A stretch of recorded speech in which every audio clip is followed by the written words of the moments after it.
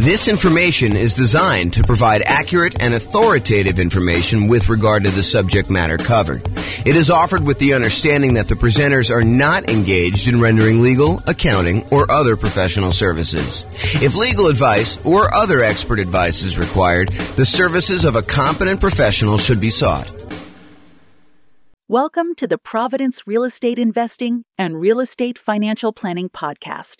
Learn all about investing in real estate in Providence, Rhode Island, with a combination of real estate financial planning and modeling with numbers specific to Providence, plus syndicated, more generalized recordings of live and pre-recorded real estate investing classes, not all of them specific to Providence.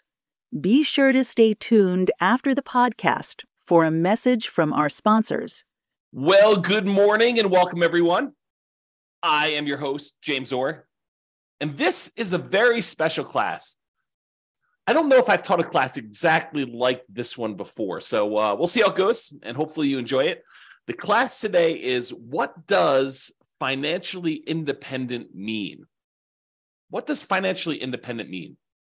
So let's give a little background about why I decided to do this class. So here's kind of where I'm at right now, what I'm thinking about. So many real estate investors, not everybody, but many real estate investors who have been owning real estate for the last, 5-10 years, maybe even longer, especially ones with very low mortgage interest rates. And the lower your mortgage interest rate, typically the faster you're paying down principal on your loan. So the lower your mortgage interest rate, the more principal you pay early on in the loan. And oddly enough, the less it changes, less the amount you're paying down in principal changes over time. Technically, and I think this math is correct. I proved it to myself before, but it's been a long time since I've done it. The amount of principal you pay down on a loan actually increases by whatever the mortgage interest rate is. So if you think about that, the higher interest rates that we're seeing today, it means that the amount you're paying in principal early on is a little bit lower, but the amount you pay in principal actually increases at whatever that interest rate is. So over time, you pay down a larger and larger amount compared to what you were in the beginning, if that makes any sense. So many real estate investors found themselves kind of in this situation where they're owning real estates with very low mortgage interest rates, which means they're paying down their principal really, really quickly. And we've seen prices go up very rapidly over the last, 10 years or so. So people have seen their equity increase significantly. A lot of people are sitting on very high amounts of equity in their properties. And rents are lagging a little bit. I mean, rents are up, but they're, maybe they're going down now. I mean, it may have overshot a little bit. But we're seeing rents not quite keep up with the increase in interest rates and the increase in prices that we've seen. So rents are lagging behind a little bit. So when you combine these kind of lagging rents with this super significant increase in equity from both having these really low mortgage interest rates and paying down a lot of principal and prices going up, the overall return on equity on the properties that you own have been going down. If you think about that, right? Like, your equity in your property has increased so much, and the rent you're getting on it, the cash flow you're getting on it, the appreciation you're getting on it, the debt pay down, the depreciation you're getting on it are all growing, but they're not growing quite as fast as your equity is. So the return you're getting on equity goes down. And this is relatively normal, right? This is not anything new. We've seen this kind of phenomenon before in a normal case, right? Like, the normal situation is property values go up a little bit each year. You pay down your mortgage a little bit each year, and you're kind of like your profit on the property, your appreciation, your cash flow, your debt pay down, your depreciation, they all kind of grow a little bit. Depreciation stays the same until it drops off. But in general, these things tend to grow over time, but not quite as fast as your equity. So in general, return on equity tends to kind of taper out. And eventually, when you pay off the property and you lose your depreciation benefit, it tends to approach cap rate plus your unleveraged appreciation rate. So if you bought a 5 cap property, your kind of like overall return on equity would eventually taper out to be that 5% cap rate number, and whatever the appreciation rate you are seeing in your market is, 3%, whatever it is, And so the total between those two is probably about 8%. So over time, your return on equity tends to taper off to be about this 8%, 3% from appreciation, 5% from cap rate. And that's where we typically do. But when you have equity increase very rapidly, this curve drops off very quickly, and you have this much lower overall return on equity, which leads people to wonder, what should I do? I've got all this equity in my properties, and the return on my equity is actually getting lower than what it was when I acquired these properties even a few years ago. Should I go and sell the property?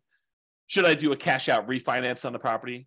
Should I just do a rate and term refinance on the property, maybe extend out when I'm going to pay this thing off in order to get my payment down a little bit? Even if interest rates are higher, sometimes it works out that it'd be a little bit better doing that. Most cases not, especially when interest rates were whatever they were, 3%, 4%, 5%, and now they're 7%, high 6s, 8%, depending on where you are and what you're buying. Do you get a second mortgage to kind of retain that low interest rate that you have on the mortgage you currently have there? Maybe you go get like a investment property HELOC, home equity line of credit, and you are able to borrow some money on top of that in order to go do it. Or maybe you do nothing. Maybe you decide, hey, I'm not going to do anything with this particular property. And if you do decide to pull cash out, or if you have any extra cash that you're trying to invest somewhere, what should you invest it in? Should you go buy real estate? Well, buying now sure doesn't look like the deals that we had in the last decade or so, where interest rates were at all-time lows. Prices are high, interest rates are high, rents are lagging, making the cash flow on these properties less than amazing. And who wants to give up the cash flow on the property that you do have with these really low interest rates in order to go take on new properties that probably have worse cash flow? So it's kind of like in this really weird situation we're sitting in, where you have, these lagging returns on equity from having all this great appreciation and debt pay down over the last few years. And now you've got nothing really to invest in, which makes you wonder, what should I be doing? I think for a lot of folks, there's fear. What could happen in the future? Am I missing the boat? Do I, can I not acquire any more properties in my plan? I'm a little frustrated with that. There's some uncertainty. Is this the end of it? Did I miss the boat with this nomad thing? Did I miss the boat with buying these rental properties and having these rental properties work? There's doubt. Is this going to be the plan that gets me there? There's lack of clarity. What should I do?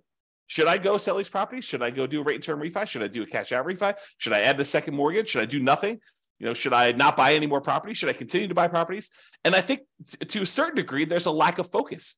We're thinking about all these different options that we have, and we're thinking, well, maybe I should go look at something new, some type of shiny object. Should I go, speculate in land? Should I go, learn how to buy properties creatively subject to? Because, there's all these low interest rate loans out there. Maybe I should go acquire properties that way. Maybe I should go and do short-term rentals to get my cash flow up on properties. Maybe I should start doing accelerated depreciation or bonus depreciation in order to be able to overcome some of this negative cash flow stuff. Maybe I should do that in order to generate down payments for buying more properties. Like there's all these different options to think about. But then you start thinking, well, maybe I should stick to the plan. Maybe I should go and buy more properties so that I can use the equity I'm seeing in those, even if cash flow isn't amazing, to then go pay off, half of the properties that I keep. Buy 10, sell off 5, pay off the remaining 5. There's that strategy if you want to do that. Or maybe I should take extra cash flow and pay down my mortgage right now. So there's all this sort of like fear, uncertainty, doubt, lack of clarity, lack of focus. And honestly, these decisions are really driven by, what is your desired outcome? What do you really want from this thing? And for most of us, that's ultimately financial independence. And to be even clearer, a lot of times it's usually faster path to financial independence and or a safer path to financial independence, right? Because I think a lot of us, not everybody, but a lot of us will ultimately get to financial independence, even if we don't do anything crazy, anything aggressive, anything, taking action into our own hands and optimizing, right? But I think a lot of folks are like, well, if I can get there 10 years faster and I don't have to work the job that I don't love, or maybe some people love their job, but a lot of people are like the job that I don't love. If I can stop working that 10 years earlier, that's awesome. Or 20 years earlier. Or if I can do it where I have a much higher probability of being successful, because nothing is really guaranteed. There are very few things that are guaranteed. We'll talk about a couple things tonight that are guaranteed, or this morning. I'm in my own world. There are a few things that are guaranteed, but maybe we can make things safer where we have a higher probability of achieving our goals, our financial independence goals. Or if you're already financially independent, I think about my situation. For me, it's more of a margin of safety. we're living at a certain level. And if the investments don't go the way that we hope that they will go, then I might need to make adjustments.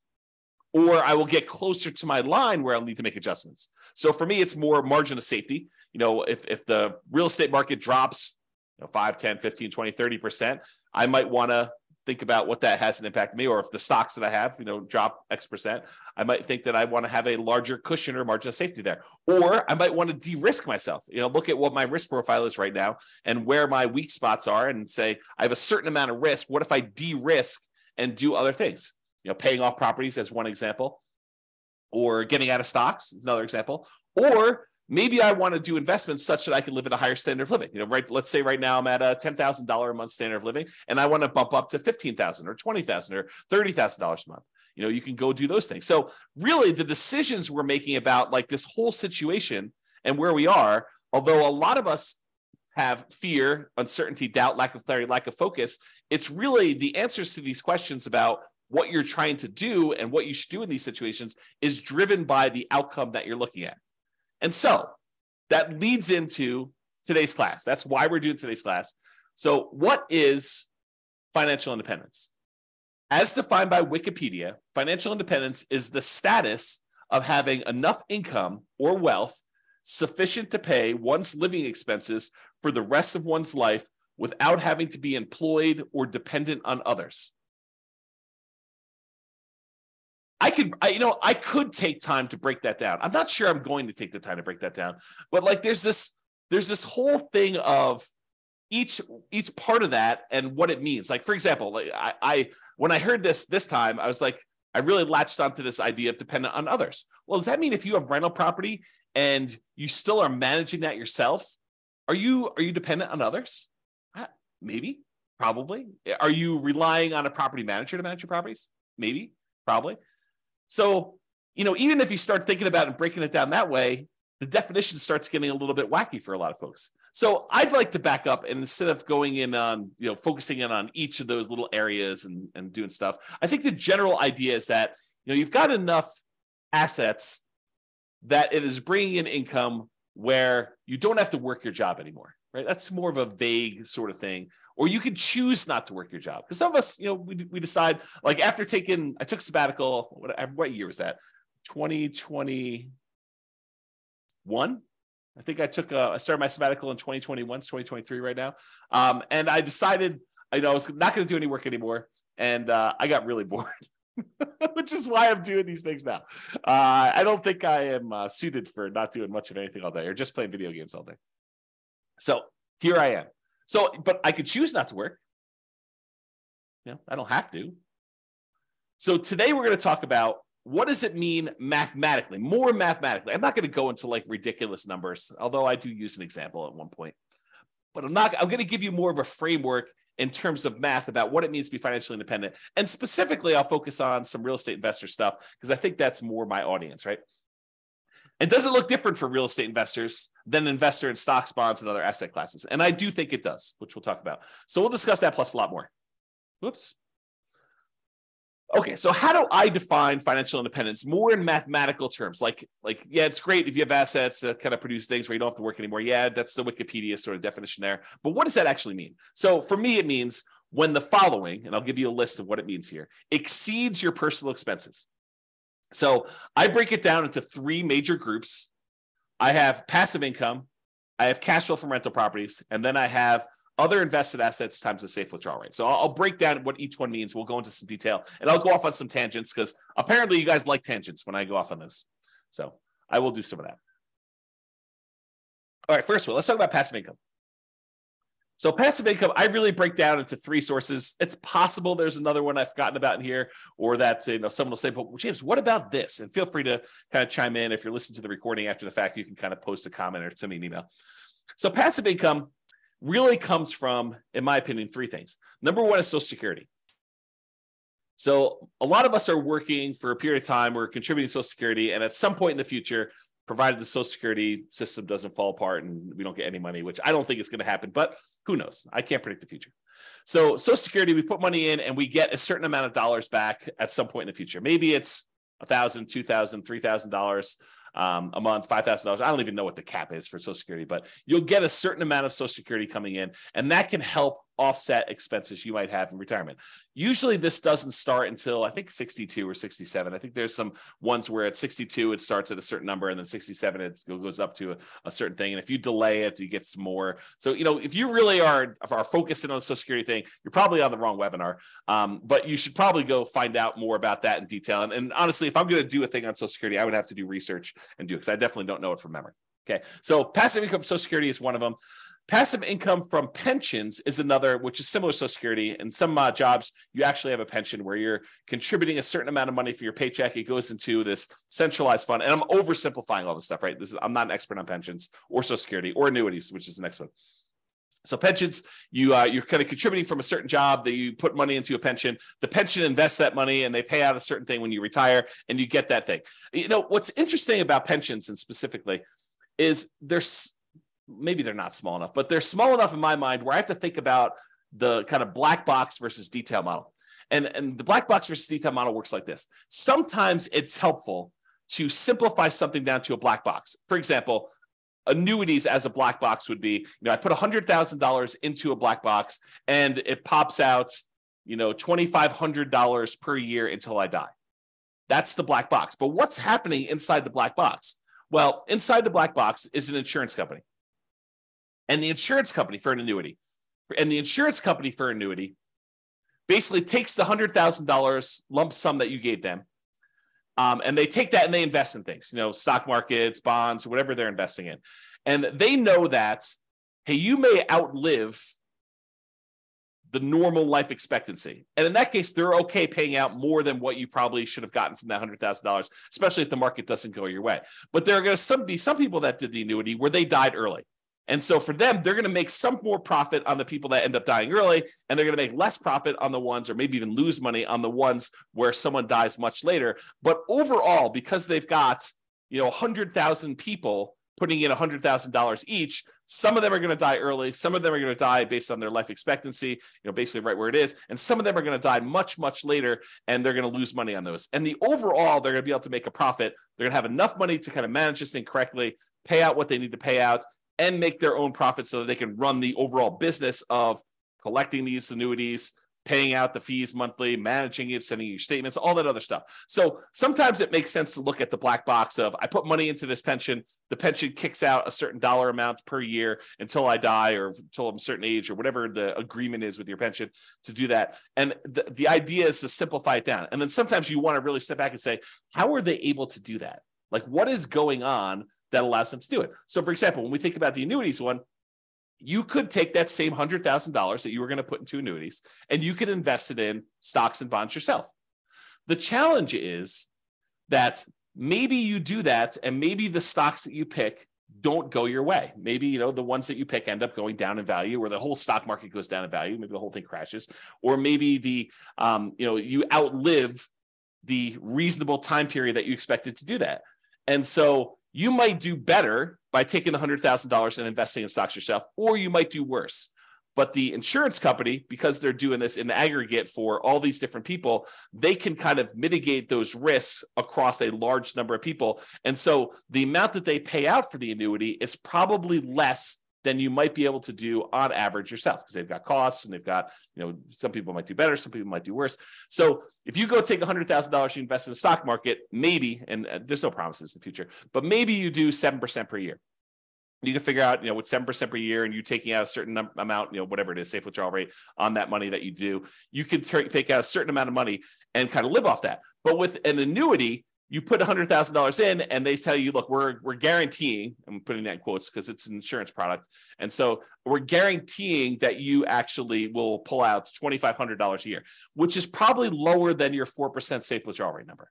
They're trying to be conservative and they need to make a profit. And they're kind of like guaranteeing that you will have this until you die.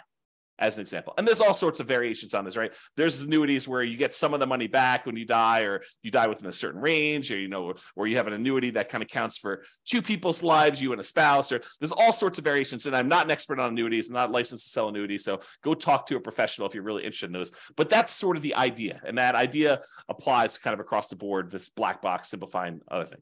So passive income from either Social Security, pensions, or annuities. Those are the three kind of passive income sources. The second one in my group is this net positive cash flow from rental properties. And I think a lot of folks on this particular webinar, because it's Real Estate Financial Planner, are interested in this kind of idea of net positive cash flow from rental properties. So you buy rental properties. In some cases, they have positive cash flow when you buy them initially, especially right now with really high interest rate and really high prices. Maybe not all of them, and if you're putting very little down, maybe not all of the ones you're buying now have positive cash flow to start with. But over time, rents tend to increase with inflation, kind of like creeps up a little bit. And because a lot of your costs are fixed, like your mortgage payment, which is usually a big percentage of your expenses on a property, your taxes and your insurance and all that tends to go up with inflation as well. But because your mortgage payment is a rather large percentage and your rents are going up and your rent is the big number on top, cash flow tends to improve over time on your rental properties. And if you start out negative, it'll eventually increase and become positive. And eventually, when your property is completely paid off, you get this big jump up in how much cash flow you're getting on it, and you see positive cash flow on your rental properties. Okay, so over time, this net positive cash flow from rentals can increase as you're doing it. The interesting thing, man, I'm going off on some weird tangents today. So the interesting thing about cash flow and rental properties, let me teach safe withdrawal rate first, and then I'll come back to this concept. But there's something interesting about cash flow and rental properties as compared to investing in stocks that is a little bit different. So we'll talk about that next. So why don't I do this? I'll go talk about safe withdrawal rate, and then we'll come right back to this. And Nick or Nathan, I see both of your names right together. One of you remind me if I go off track and I forget to come back. It's possible I will forget to come back, but I'm holding you guys responsible. So safe withdrawal rate times money invested in other assets. So we covered so far passive income, that's Social Security, pensions, annuities. We did that already. I also talked very briefly about net positive cash flow and rental properties, which I'll go into a lot more detail here in a little bit.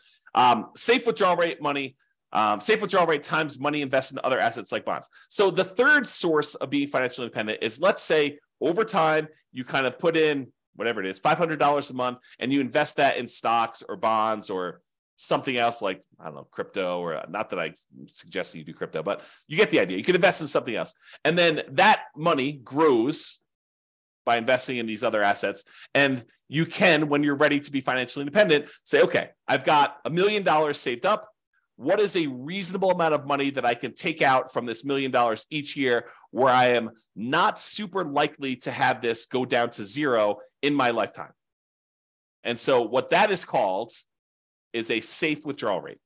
And there's a Trinity study, and the guy who came up with it, Benjamin, who kind of, formulated some math around this concept as to what a number is and what, if you're really likely to run out of money using that number. The oversimplified version is, a lot of people call this the 4% rule. They'll say, I can safely, and I'm using that in quotes, I can safely withdraw 4% of the balance I have at the very start each year, and I am not likely to run out of money investing in stocks and bonds with certain splits over a 30-year time horizon. That's what basically the Trinity study talks about, is they did a whole bunch of math on it and they determined that. So if you have $1 million and you have a 4% safe withdrawal rate, that means you could take out $40,000 per year in year one. And the way that they modeled it is they said, okay, you can increase that $40,000 by whatever inflation is each year. So $40,000 in year one, 40,000 plus, you'll call it 3% for inflation, although inflation right now is higher than that. But 40,000 plus 3% in year two, and so on and so forth until you either run out of money or you die. So that's the thought process behind the safe withdrawal rate.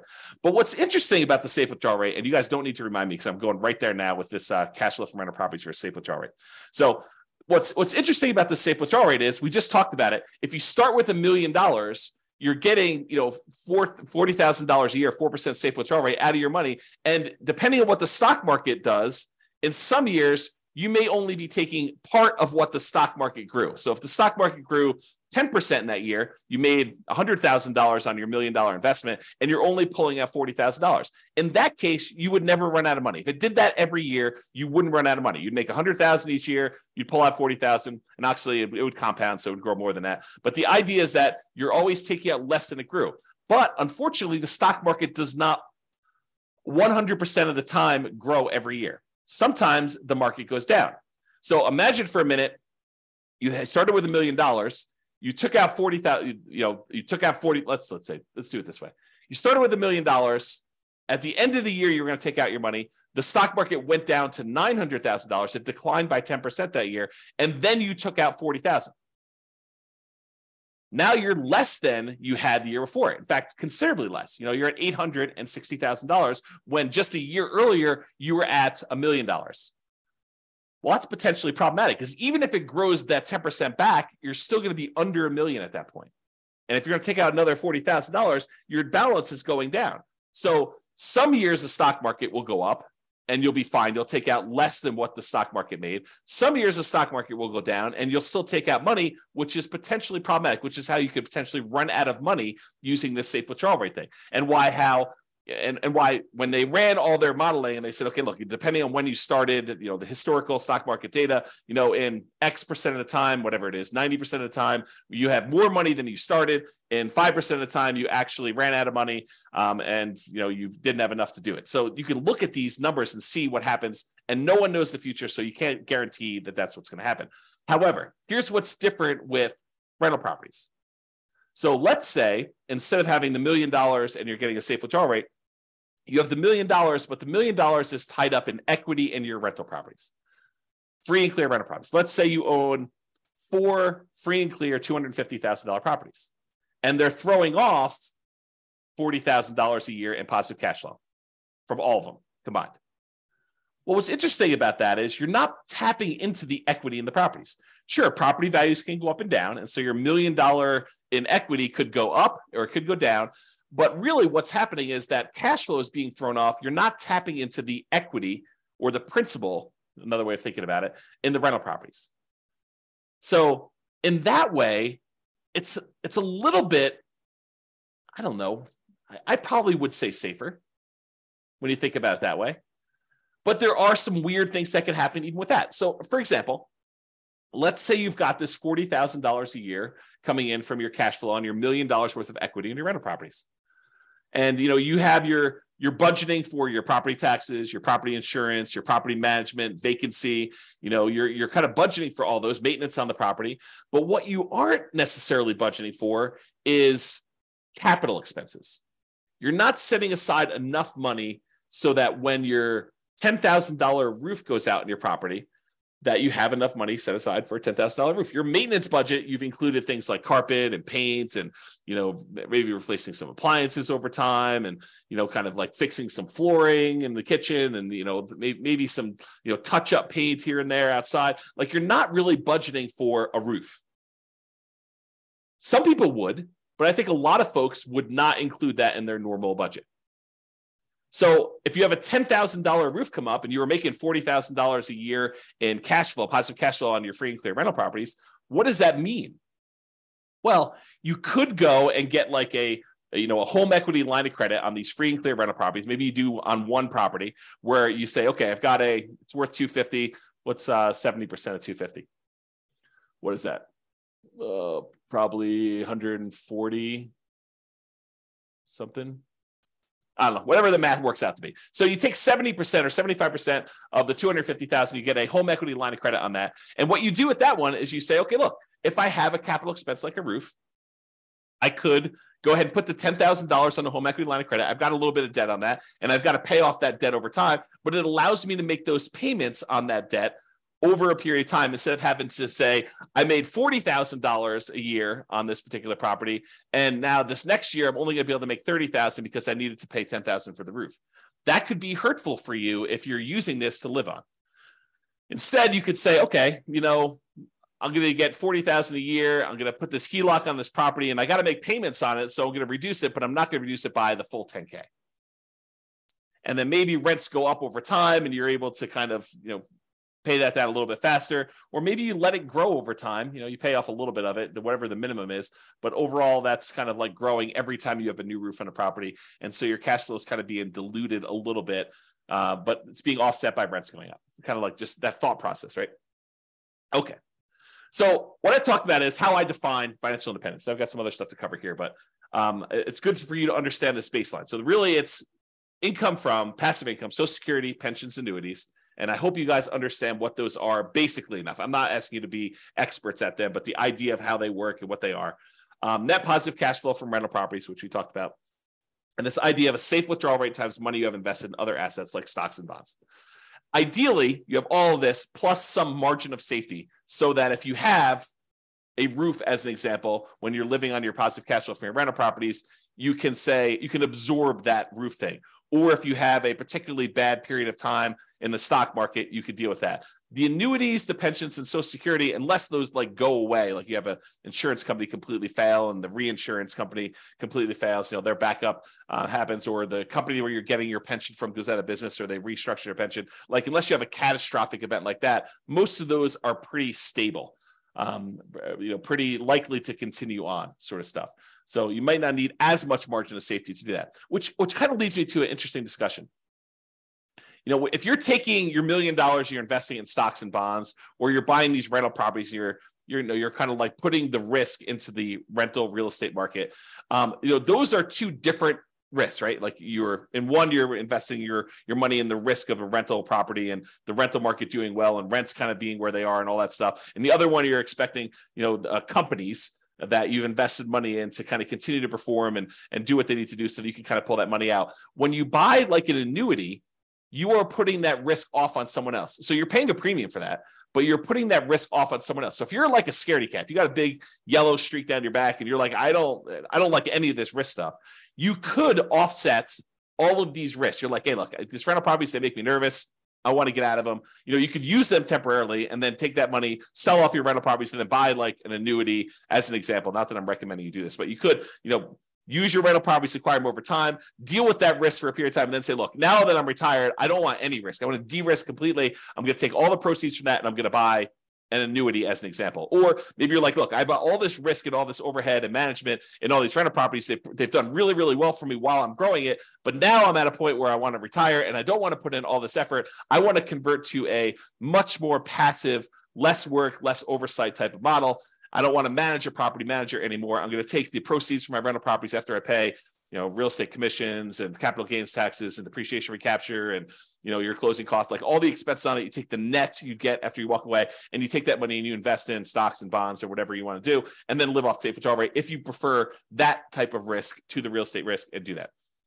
So just things to be thinking about as you do this. And one of the reasons why we're having this discussion is you are going to want to choose at some point which of these areas you want to focus in on and achieve financial independence from. So I think the choice is once you decide, okay, look, here's my plan. I'm going to buy rental properties. I'm going to acquire more than I need. Then I'm going to sell part of them and pay off the other ones. And I'm going to have free and clear rentals. That's your plan. Work your plan. Or I'm going to take all these rental properties, and at some point, because I'm not going to want to be property managing when I'm 80 years old, or managing my property manager when I'm 80 years old, I want to take this money and I want to invest in stocks or bonds or annuities or whatever. Okay, so that's the idea behind it. Any questions? I know I've been going off on a lot of tangents. That was the intent of this class. That's why I said it's not been one quite like this. No questions? You guys are quiet. So I really do like this quote for this because I think it characterizes a lot. I see this a lot. When I was doing a lot of real estate investor classes weekly, and I have people coming to class, I would hear this in different versions of this. I would kind of hear this story. So the Cheshire Cat in the book Alice in Wonderland. I'll kind of read you the page. This is a quote from the book. So the quote is, "Would you tell me, please, which way I ought to go from here?" That's just, Alice asking the Cheshire Cat. The cat replies, "That depends a good deal on where you want to go to," said the cat. "I don't much care where," said Alice. "Then it doesn't matter which way you go," said the cat. "So long as I get somewhere," Alice added as an explanation. "Oh, you're sure to do that," said the cat, if you only walk long enough." So really, the way I think about this is, should you go do fix and flips? Should you go do land speculation? Should you go do short-term rentals? Should you go buy more rental property? Should you invest in stocks? Should you go buy crypto? Should you short crypto? Should you, go trade commodities? Should you go get 2 jobs? Should you work a side hustle? Like, all of these are questions, and should you do those are sort of like Alice asking, could you tell me which way I should go from here? If you don't know where you're headed, if you don't know where you ultimately want to be, then it doesn't matter, because you'll get there. But if you do want to specifically achieve the goal of achieving financial independence, of being financially independent, using free and clear rental properties, then you have a lot of clarity on what you should be doing. If you have a mental goal of, okay, I want to use rental properties to eventually sell off to then convert everything into stocks and bonds and live off of a safe withdrawal rate, then you have clarity on what you should be doing. Okay, so that's sort of the thinking behind this. What you need to be financially independent is your ultimate destination. So if you think about that in terms of what you need is really your budget at that period of time, right? I like to think about it, and I'll show you a spreadsheet here in a second. You can go download. I really like to think about this as you have 3 different versions of your budget. There's your budget right now, like what your current living expenses are, what your savings rate is, what you're spending on all these different aspects of, your personal expenses. I think that's your budget right now. But I think there's if I could live the ultimate lifestyle, the ultimate retirement plan that I want to live at my full level, fully retired, fully funded retirement plan, that's what I would call your ideal target monthly income retirement, or ideal income in retirement, what some people might call Fat FIRE. FIRE is financial independence, retire early, for those that don't know. But Fat FIRE is sort of like you're living your ideal retirement lifestyle. And I do think there's one in the middle. And I like to refer to that one as your minimum target monthly income retirement, or your lean FIRE is another way of kind of saying that. Or another way of saying it is like if poop hit the fan at my job, and I was like, I just can't work here anymore. What's like the minimum you would need to live a life where you don't technically have to work anymore? You could choose to do some additional work to kind of supplement, increase your lifestyle, whatever it is. But like, what's the absolute minimum? And I think, in my opinion, and I'll show you some ways to do this, but I think you should have a budget for today. I think you should have the budget for if poop hit the fan and I really needed to stop working, what's the minimum? Like, I don't have HBO Max and Prime and Netflix. I only have one. It's sort of like the kind of like take it down a level or two. I'm not traveling every 3 months. I'm traveling every year, once a year, like it's that sort of like minimum one for you. And it could be different, it could be I'm not traveling at all, right? For some folks, or maybe I sold my house, or I'm renting my house and I'm traveling all the time and I'm living in, geographic arbitrage sort of situations where you're kind of living in a place that's got really low standard of living, like Portugal or Philippines or Thailand or whatever it is. Mexico. So you could kind of do that as your minimum target monthly income retirement. And then I think you need to do the budget for your ideal. And then once you know those, you say, look, if I'm doing my current path right now, this is what I currently have in assets and what they're producing for me. Here's my minimum. What would I need in assets? Like if I could kind of wave a magic wand, have my assets be supporting me in this lifestyle, what do I think that would look like? What would I have in Social Security, pensions, annuities? What would I have in cash flow from rental properties? What would I have invested at a safe withdrawal rate getting from stocks and bonds? And like, how does that break down? And then for the ideal one, you want to break that down too. So ideally, what you need to be financially independent is your ultimate destination. That's your budget. What you choose to invest in to get you there is your path or your action plan. And I think that dictates your choice. You know where you want to go based on your budget. And then you say, how do I get there? That's my action plan to do that. Okay, so I taught a whole class of this before. You guys can go watch it. It's the ultimate FIRE budget. I probably should correct the typo here. Oops. FIRE should really be all caps because it's kind of, there we go. So you can create 3 budgets simultaneously, which I talked about. Your current budget now, your minimum target monthly income, and your ideal. And so there's this, it's a special budget sheet. You can go download it. You can make your own. You don't need mine. But it really has 3 columns. You write down all your current expenses. And I've only shown housing on here, although there's ones for every different aspect of your thing.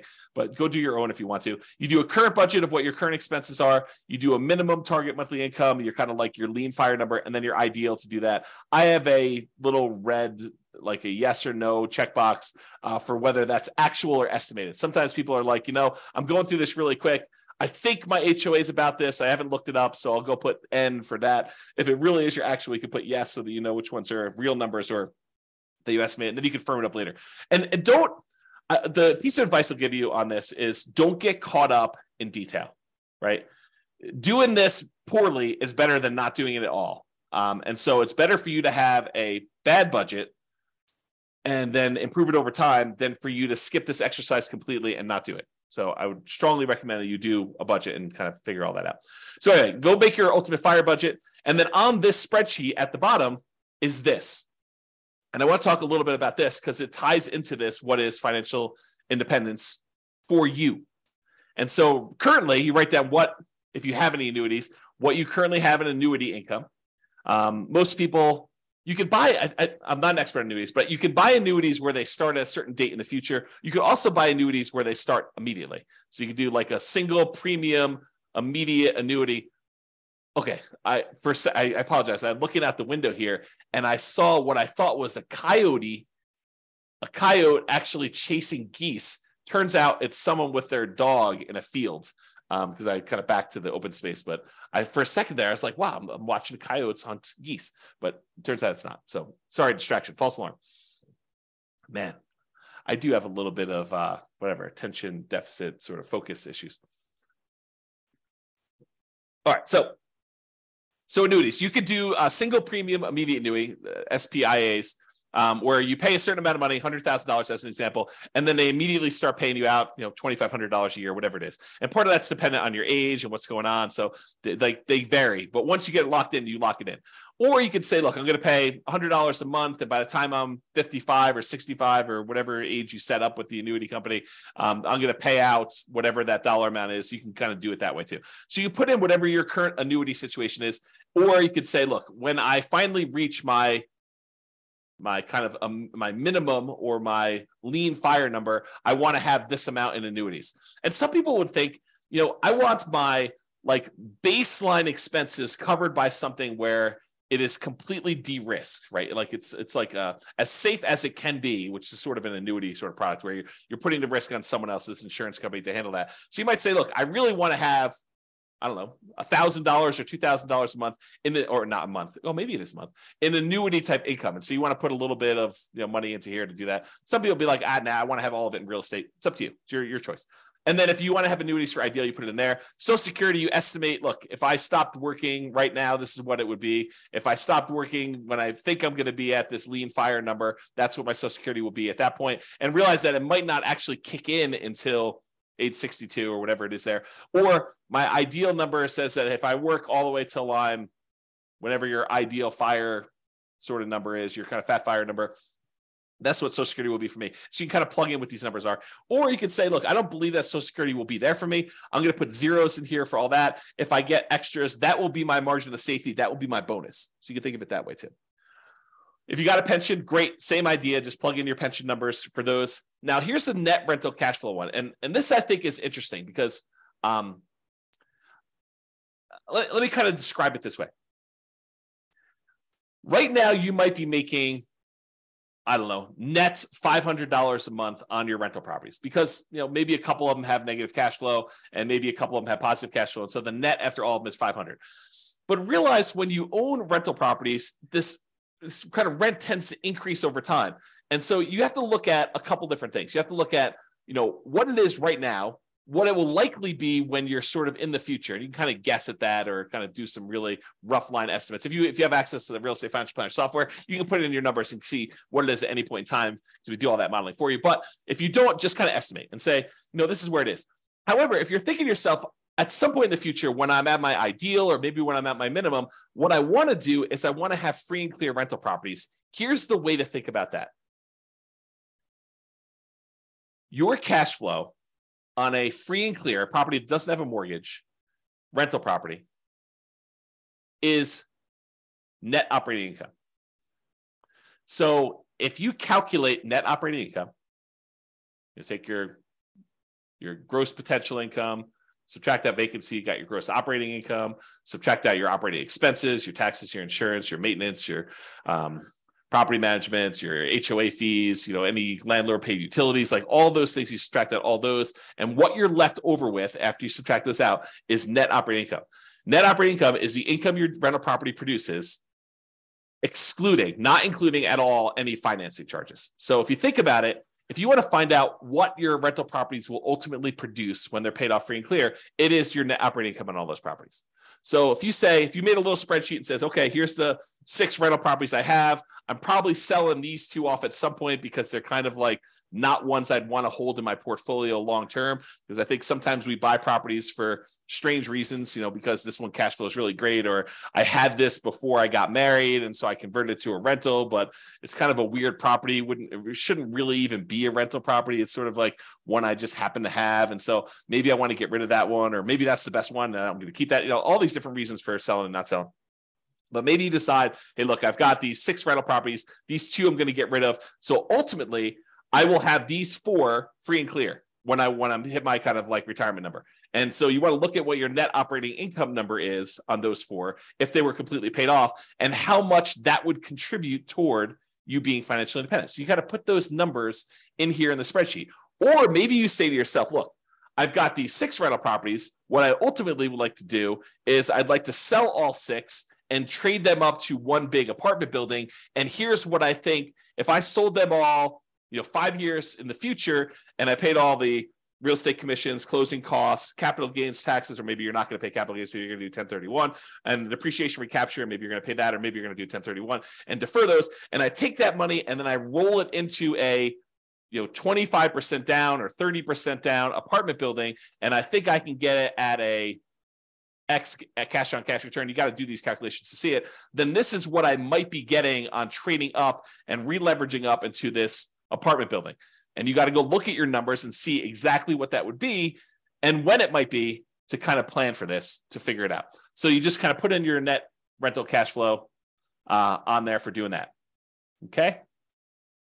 I think I covered what I wanted to cover on that. Any questions on that before I go off on some other tangents here? While you're typing something, if you are, I will kind of go on to something else here, and if I need to come back, I'll come back.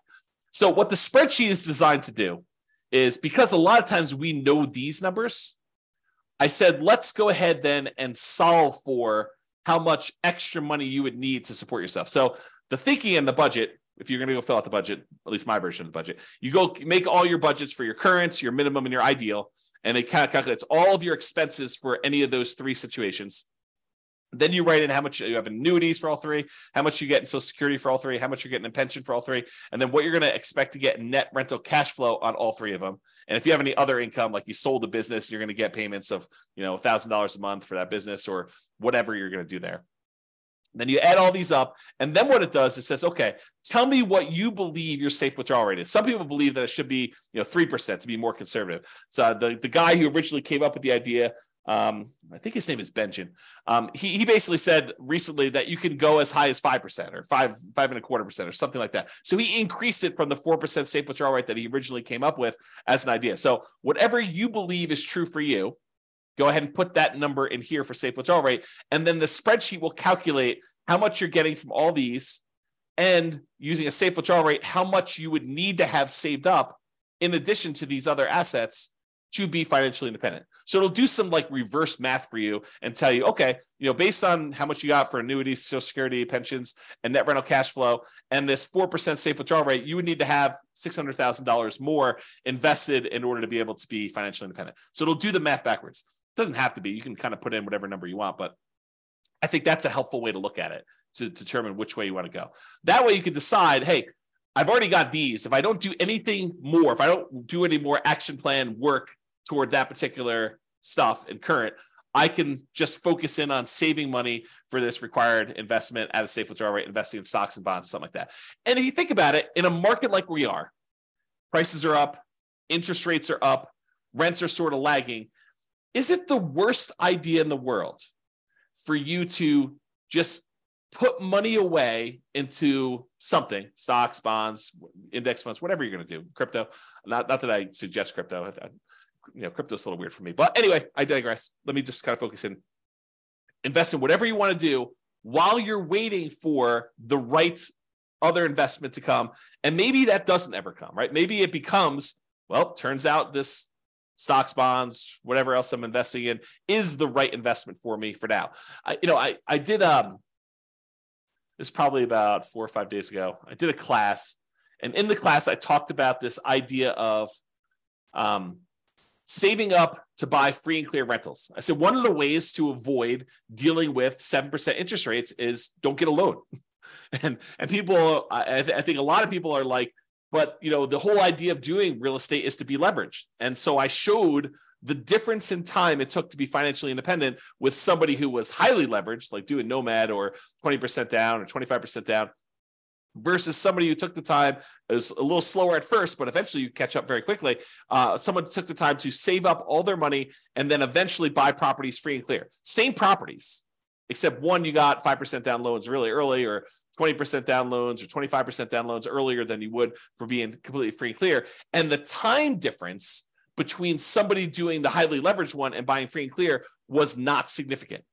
It was a little slower, but it was not significant. And honestly, it de-risks you, or it changes your risk, because a lot of times you're investing in something else, stocks, bonds, or something else, while you're waiting to buy this property free and clear. But eventually you buy the property free and clear, and it's not that much longer. Like if you think, oh, it's going to take me twice as long. Nope.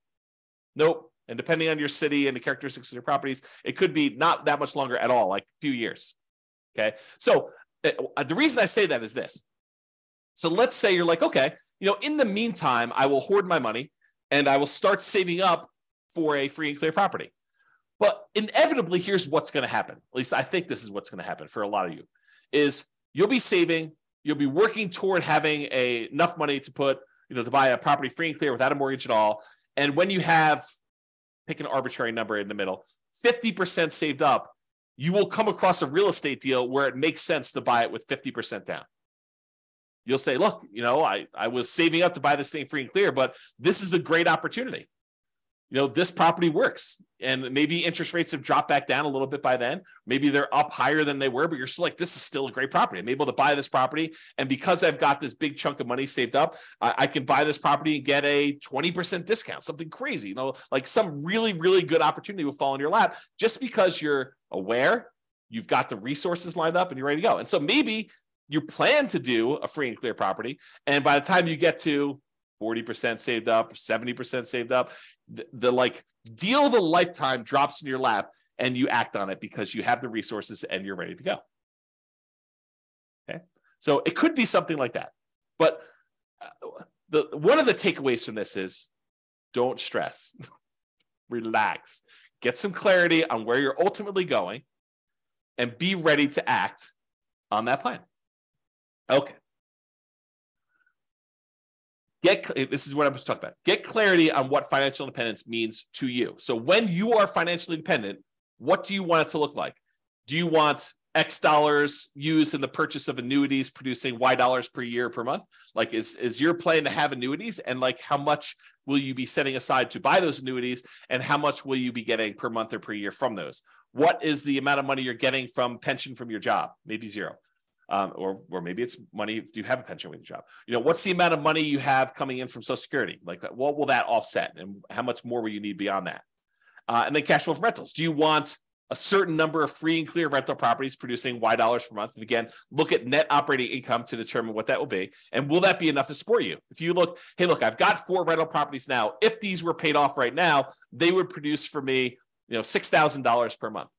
Is that enough for you to be financially independent? You need to do your budget and see, right? You need to do your budget and determine if $6,000 a month, if my properties were free and clear, would that be enough for me? And then maybe you decide, hey, if these were free and clear, it would get me to be financially independent. Maybe I should take that money and actually start paying down the mortgages.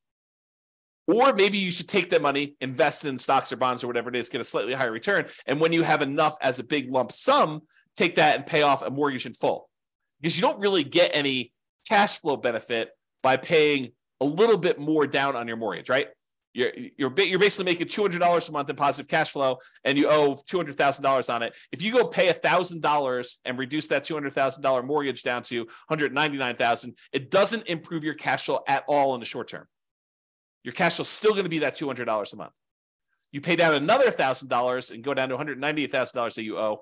It doesn't improve your cash flow at all. So it doesn't have any short-term effects.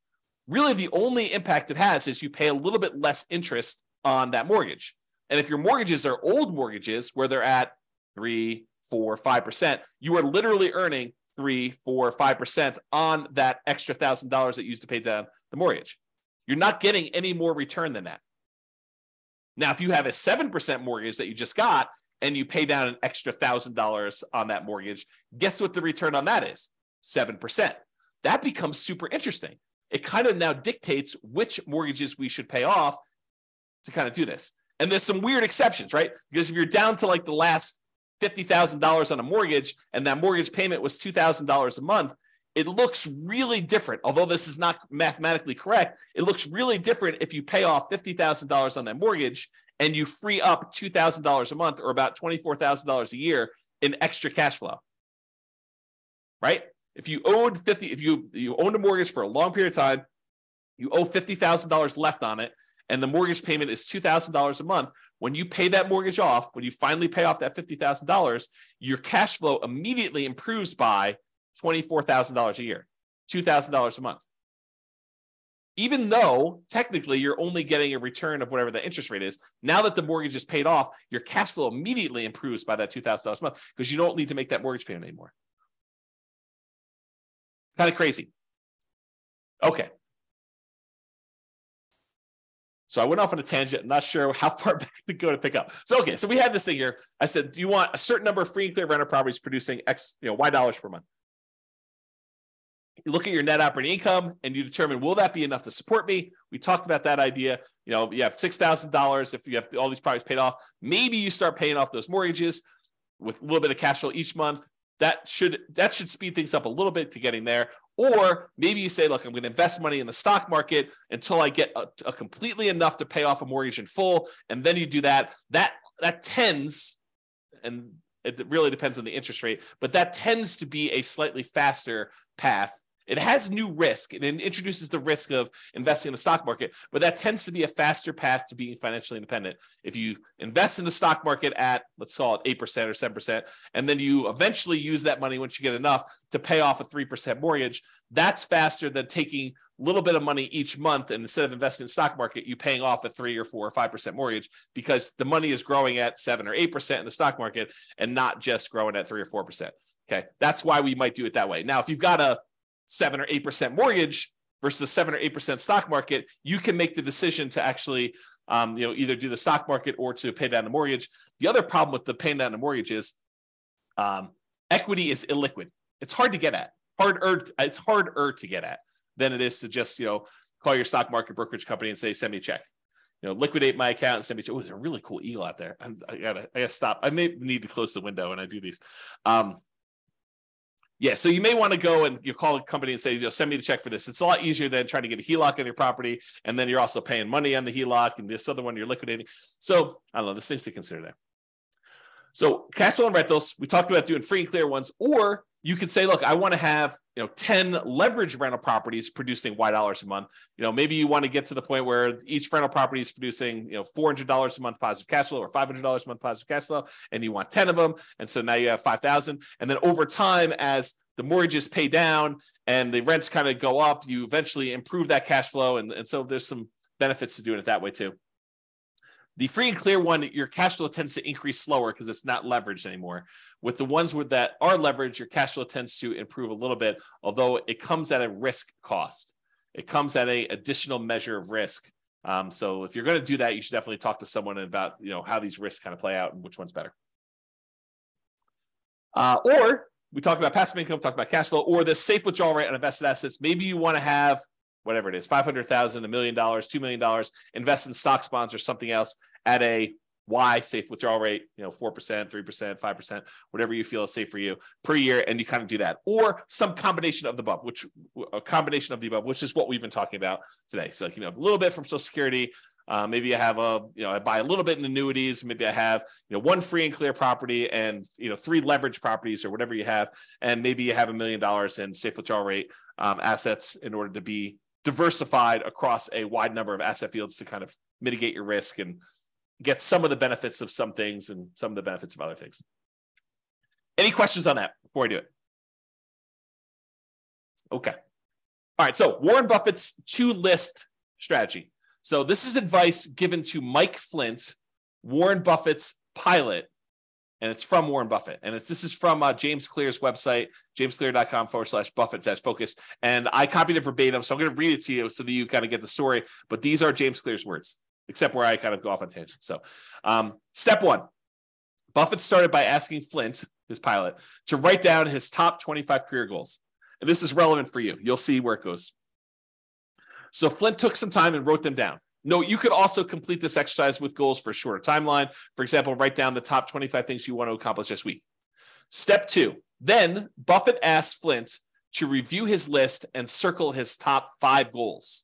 Again, Flint took some time, made his way through the list, and eventually decided on his 5 most important goals. Now, note, if you're following along at home, pause right now and do these first 2 steps before moving on to step 3. This is James Clear talking right now. Step 3. At this point, Flint had 2 lists. The 5 items he had circled were list A, and the 20 items he had not circled were list B. Flint confirmed that he would start working on his top 5 goals right away. That's back to James. So that's right. You basically say, look, I want to figure out what my top 5 priorities are, and I want to focus in on my top 5 priorities. And for you, whatever those are for you in terms of being financially independent, whatever your goals are to get to those numbers for you. Okay. Now back to the reading. And that's when Buffett asked him about the second list. And what about the ones you didn't circle?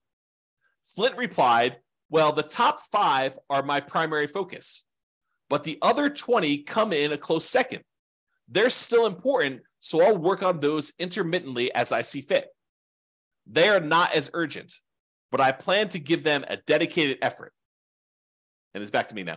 And so you think to yourself, yeah, that's great, right? Like he's going to focus on the top 5. And, if he can easily knock out number 7 on the list or kind of put a little time in because it happens to be convenient to do number 7 right now, that's great, right? Not so fast as we continue reading. To which Buffett replied, no, you've got it wrong, Mike. Everything you didn't circle just became your avoid at all cost list. No matter what, these things get no attention from you until you've succeeded with your top 5. The thinking is, I'm done reading. The thinking is we tend to think of these other 20 things, these shiny objects, as those seem pretty important. I mean, they're not like my most important things. They're sort of like the, should I flip land, or should I, go do a fix and flip, or, should I go think about buying properties creatively? I mean, if that's your top 5, great, go do it. But if that's like your number 7, or I want to think about maybe doing this other little thing that might be a distraction, but it seems kind of important to do right now, no, those are the ones you have to ignore. You really need to focus in on just the top ones. Don't mess around with the other stuff at all. So here's Warren Buffett's advice applied. I'm also currently reading, got to make another typo. Oops. Okay. Currently reading another book called Algorithms to Live By, The Computer Science of Human Decisions by Brian Christian and Tom Griffiths. So in that book, they're discussing this optimal strategy for exploring new things and exploiting things you already know about. And there's a lot of research and computer science sort of stuff about how to optimize for this and how people think about these problems and what the solutions are. And I can't do justice to the whole book because there's entire chapters about this idea and stuff. But I'll kind of summarize something that I think is germane to what we're talking about. There's an argument to be made that if you've got a good strategy and someone has done a bunch of math to show you which strategies and optimizations will get you to financial independence fastest. I mean, that's kind of what I've been creating the software and doing, and with the least risk. Then perhaps you should avoid all these other weird things and consider kind of like the shiny objects as part of that second list that Buffett talks about, the kind of 20, the avoid at all cost list, and just focus in on the ones that you know will get you to financial independence fastest and with the least amount of risk. Once you decide what that needs to look like for you, focus in on achieving those with that stuff, okay? And avoid this kind of exploring new things stuff because it's really a distraction. And a lot of times you won't know how to weight that. You won't know if that is a better choice for you because it'll be brand new for you, and you won't have the nuance and expertise and subtlety of understanding all the pros and cons and where the kind of like weird faults and stuff are. I mean, you know this to be true. Think about it for yourself. Prove it to yourself, okay? All right, so I want to cover this idea of primary residence being paid off as it relates to this financial independence topic, because I do think this is an interesting example that applies to other areas. It's not, you might think I'm just talking about primary residence and whether or not you should pay it off, but I'm not. I'm talking about a whole bunch of other problems that appear like this. Okay, so let's talk about this. So, should I pay my primary residence off? And if so, that may significantly reduce what you need to be financially independent. And I'll explain to you what I mean by that. So let's look at an example. Imagine for a minute there's somebody who has $1 million saved up in stocks. And in addition to that, they have a couple of rental properties where the total amount of their net cash flow after all their expenses is $1,000 per month. So not an amazing rental portfolio, but $1,000 a month, a healthy rental property portfolio, and net positive cash flow after property management, taxes, insurance, maintenance, like all that stuff. It's $1,000 a month coming in from that. And they've got this $1 million invested in stocks somewhere. And they have an owner-occupant mortgage, a property that they live in for about $1,500 a month. That's the monthly payment on it. And they have about 15 years left on it, and they owe about $200,000 on it. Also happens to be at a 4% mortgage, which it doesn't really matter that much, but you get the idea. So it's an owner-occupant mortgage, $1,500 a month payments. They have 15 years left to pay it off and $200,000 left on it. It's at 4%. Their personal expenses to live on, including that mortgage, is $60,000 per year. So they have a personal expense of about $5,000 a month. $3,500 of it is for non-mortgage expenses. And then $1,500 of that $5,000 is their personal mortgage payment. Okay, that's how it's breaking down. So should they pay off their mortgage or not? That's the question. And I would prefer it if you thought about it from your kind of like where you are right now before you hear my answer, and you decide, does it make sense for them to pay off their mortgage? Feel free to include your comment in the chat, or if you listen to the recording afterward, just kind of think to yourself, should they pay off their mortgage in this situation or should they not? Okay, so let's walk through kind of like the two situations here, and I'll kind of throw in an additional one here. All right, so if they keep the mortgage on their primary, so at a 4% safe withdrawal rate on the $1 million that they have invested in stocks, they could expect to pull out about $40,000 per year from their investments. So just by having that $1 million invested in stocks at a 4% safe withdrawal rate, they can actually generate about $40,000 per year in income on that. Plus, they have that $1,000 per month in cash flow on their rental properties. So they have about $12,000 in cash flow on their rental properties per year as part of their kind of like income. So between $40,000 from the stocks at a safe withdrawal rate and the $12,000 in cash flow for the year, they have about $52,000 per year in income, but they have $60,000 per year in expenses. So technically, they're not financially independent, right? They need $60,000. They got $52,000 a year achieved. So they're 86.7% of the way there.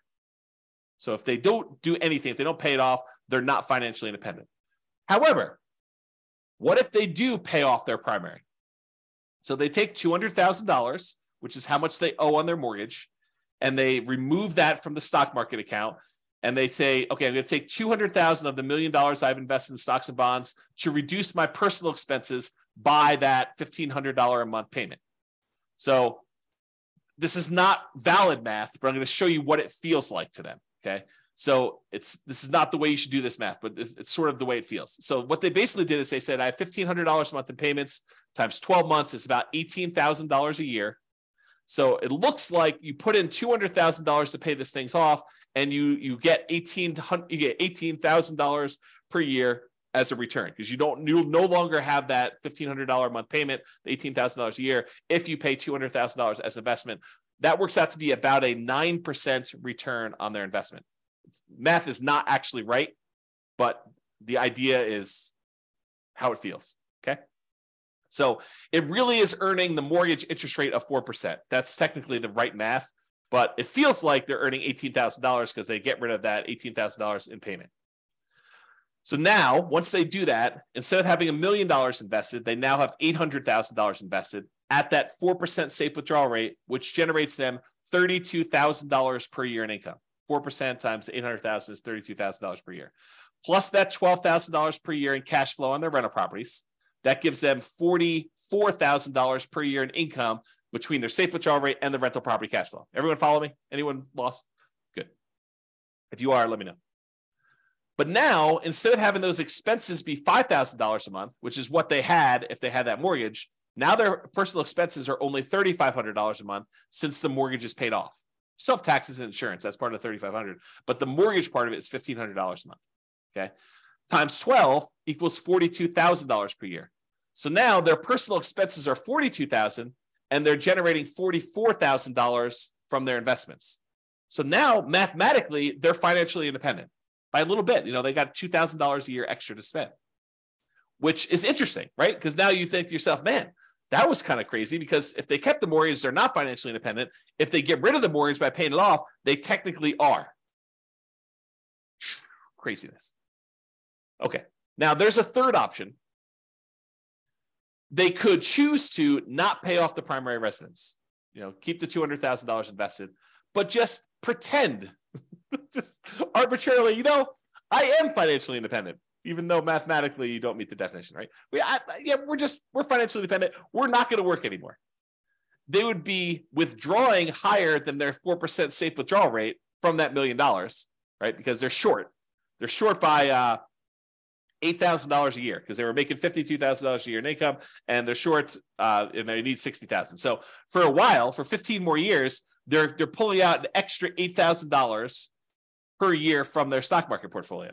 So they would be withdrawing higher than that 4% safe withdrawal rate. Okay, but that's only happening until either number one, their mortgage is paid off completely 15 years later, or two, cash flow in the rentals increases enough that they eventually qualify as FI. Because remember, they're making that $1,000 a month in cash flow. Let's say that's from 4 properties that are leveraged. Well, next year, they might be making, $1,200 a month in cash flow. And the next year, they might be making $1,400 a month. And the next year, they might be making $1,600 a month. So eventually, you get to the point where the extra money coming in from rents kind of creeping up slowly over time on the rental properties, and the expenses creeping up, but not quite as fast. That extra cash flow that they're getting will eventually cover that $1,500 a month mortgage. It may take a while, but they could do something like that, where you sort of I've been calling this chillaxing into retirement. I used to call it coast fire, but someone else used coast fire to mean, when you have enough money that if you don't add any more, then eventually you become financially independent if you just kind of work your job and spend all your money. I can't use coast anymore. So I've been calling it chillaxing into financial independence, where you kind of have these kind of like assets that you're not technically there, but you stop working anyway, because you know that eventually something is going to happen that'll make you financially independent. For example, if 2 years from now, you have 2 years left on a couple of investment property mortgages, and you know that they're going to be paid off. And at that point, your cash flow is going to improve by $3,000 a month. And you're like, hey, look, I've got enough money to get me from today to 2 years from now when those properties are free and clear. And when they are free and clear, then I'm going to be financially independent. Couldn't you stop working the 2 years earlier? Because you know you're going to get there in 2 years. I mean, the properties are going to pay off, right? And then you're going to have enough. So you could sort of chillax. That's like another example of this, as I mentioned at the beginning. This is like a kind of case study, but it's wider breadth. It applies to more than just this exact example. Okay. So I don't know, just something to think about there. Another kind of thought process, and I'm getting toward the end here in the presentation. If you're 110 years old and you have $1 million saved, do you really need to keep a 4% safe withdrawal rate at that point and only spend $40,000 a year? And I would argue probably not. right? If you have $1 million, you probably don't need to limit yourself to $40,000 if you're 110 years old. And so I've done the extreme case. At some point, you come back and say, well, what about 109? Well, probably same answer. What about 108? And if you keep coming back enough, eventually you get to the point where you're like, I don't know where this is for you, but there may be a point at 50, 60, 70, 80, 90 years old where 4% no longer applies to you. And that's for something for you to think about. The Trinity study, which is where we got that safe withdrawal rate math originally done for, was a 30-year time period. That's what they were planning based on. And many of the results had you end up with more money than you started with. In some cases, a lot more money than when you started. However, there were a small percentage of times when you ran out of money over 30 years.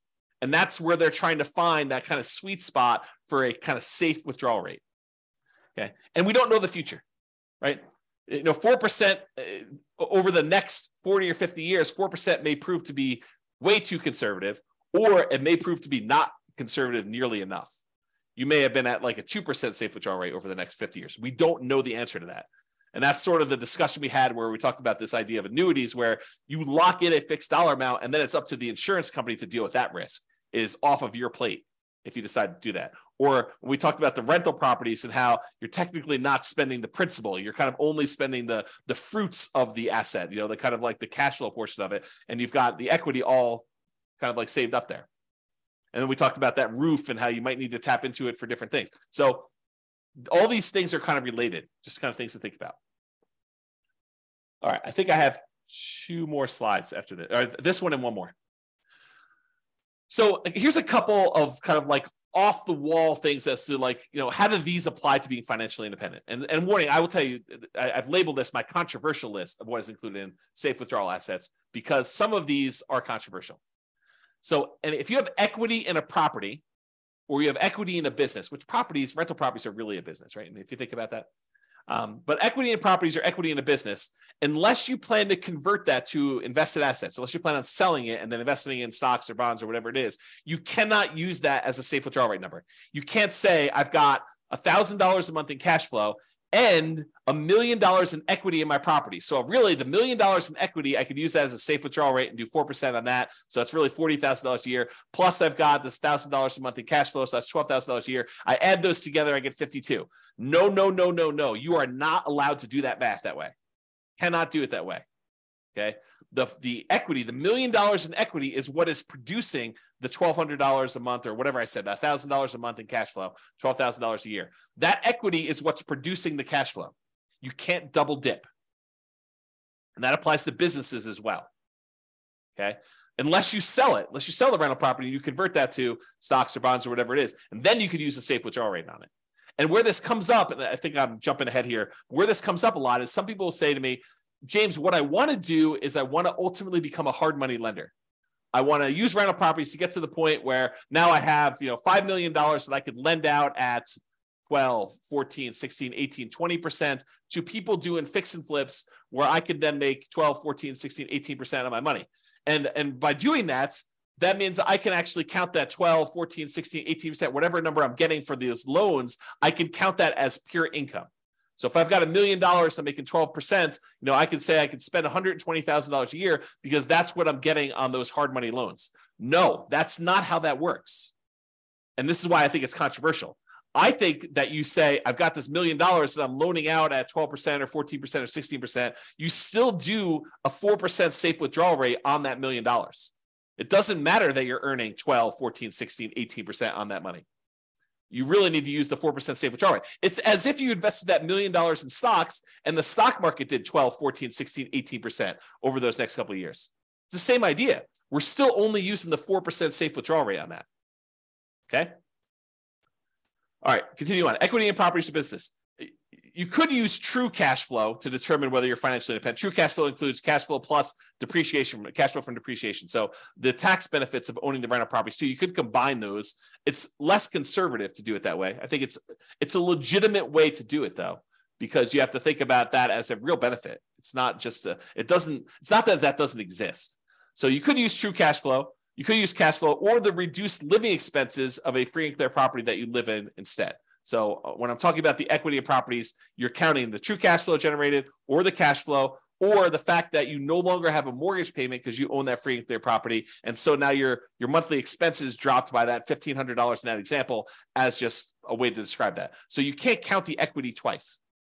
Now, I'm sure someone's going to come out with some crazy thing and be like, but James, what if I have a free and clear property and I have a HELOC on it and I'm using the HELOC to make my loans? And so really I have more than that. I mean, you guys are getting into like these strange areas where you're double dipping and you're adding a lot of risk by doing that. And so technically, could you do that? But then it's really that you don't have, $1 million in equity. You only have 75% of $1 million, or 75% is kind of your loan. So you really only have $250,000 in equity. And really the cash flow gets decreased by whatever the payment is on that HELOC. And then you have the $250,000, which is really part of your safe withdrawal rate. So yeah, I mean, you could try to get creative with me, but it's really not that, right? Because then it's changing the characteristics of the investment. It's not what it is anymore. Or if you're going to sell a business, the payments on the sale of the business or the property, if you're going to do like owner financing or something, is temporary income. That's how I would look at that. I would look at it that as, I've got a payment stream for 15 years. It's going to be this amount of money. You could do it that way. I don't think you double dip and do a safe withdrawal rate on that. Maybe you could, but that's the way I think about it. And again, controversial. You've been warned. Payments to you on loans made. This is me using the hard money example. So consider these invested assets and use safe withdrawal rate instead. Think about this as a bond. I mean, that's what you're doing. You loan people money and they pay you an interest rate. So it's just like having a bond. And dividends, consider these invested assets and use safe withdrawal rate instead. So if you're thinking to yourself, I'm going to live on the dividends from the stocks that I own or whatever, I think you just think about all that as safe withdrawal rate numbers instead. All right, last slide. And I hope you guys like this. So the question is, should I blank my either rental property or regular property? And the question of, should I sell my rental property? Should I sell my property? Should I cash out, refi my property? Should I cash out, refi my rental property? Should I, do a rate and term refinance on my rental property? Should I add a second mortgage to my rental property? Should I pay off my rental property? Should I do nothing to my rental property? The my rental property or my property is really a question of your priorities and what will get you closer to your goal of financial independence faster and or with less risk. Because if you tell me I want to do annuities or I want to have a certain amount of money invested in, stocks and bonds and use a safe withdrawal rate, if I say I want to have cash on rental properties, it affects how I think personally you should answer that question. There are non-mathematical questions and analysis about that, which I'm planning on doing a class on that. I'm not sure it'll be tomorrow, but soon. I think I'm going to do a question about like the non-mathematical questions of should I sell or should I refi my rental property? And then I think there are math-based analysis about that. Doing the analysis to say, here's the amount of return I'm getting from appreciation and debt pay down and cash flow and tax benefits. And this is how much equity I have in my property. And honestly, it's really true net equity, your equity after you have all the expenses of doing whatever it is you're going to do. So like this is how much return I'm getting on my equity amounts. So that's sort of the threshold I would need to beat if I were going to do something with this and move it somewhere else. That's the thinking, right? That's the math part of it. And then the question is, okay, I have this one set of assets and it's got great cash flow, but the appreciation and the debt pay down, the depreciation, they've kind of all dropped off. And so the overall return is Y, but a good part of that is cash flow. And now you're going to take that asset and you're going to move it into something else. And maybe that has really good appreciation, really good debt pay down, really good depreciation, but the cash flow sucks now. And depending on what you're trying to accomplish, that may be great or it may suck, right? Depending on what you're trying to do. If you're trying to go for a certain amount of cash flow and you have a very narrow time, you have a very short time period to do that, you might not want to convert one type of asset to another if it doesn't get you there. But if it does get you there, then you got to really think about that. You got to make a decision based on the non-math questions and then also the math-based questions and decide, what does this look like? So I just have like a sub-question kind of tab here. For example, if I sell, should I do a 1031 exchange? Kind of defer those capital gains and defer the depreciation recapture taxes. And then what should I invest in instead? And if it's a replacement real estate, should I do accelerated bonus depreciation on that? I mean, those are like questions that come up. So you have all these like sub questions that get triggered when you do that. All right, that is it, folks. I hope you've enjoyed that, although I don't know if you did. So, because you guys have been so quiet, I have no clue if you like that or not. And no one is prompting a response here, so I assume everyone is asleep on the call, which is awesome. So hopefully you guys enjoyed that. Oh, you guys definitely enjoyed it. Okay, good. You're very, very welcome. Very welcome, guys. Awesome. Thanks, Nick. Thanks, Nathan. So yeah, awesome. I'm glad you guys liked that. Hopefully it was good. Hopefully give you some food for thought about what is financial independence and like how does it specifically apply to you, and then how that drives your decisions about what you should do, what you should not do, and how to think about a lot of these things. So hopefully that was helpful. That's all I got for you. Big football day today. So I am probably going to go grab myself breakfast and then watch a lot of football and kind of relax a little bit. So hope you guys have a great day as well. I'm going to end the webinar. Thank you all for coming. I do appreciate it. Bye-bye for now. With home prices up, mortgage interest rates up, and rents up, but not quite enough to counteract the higher prices and interest rates, cash flow on rental properties in Providence is harder than ever. Book a call with the Real Estate Financial Planner to apply our proprietary 88 strategies to improve cash flow on your rentals. See the show notes for a link to schedule your call and improve your cash flow today. If you're a real estate agent, lender, or professional in Providence that wants to help our real estate investor listeners, consider reaching out to learn about collaboration opportunities with this podcast. We'd love to add more value to our listeners by having you assist our investors buy, sell, and finance their real estate investments. See the show notes to schedule a call to discuss collaboration opportunities.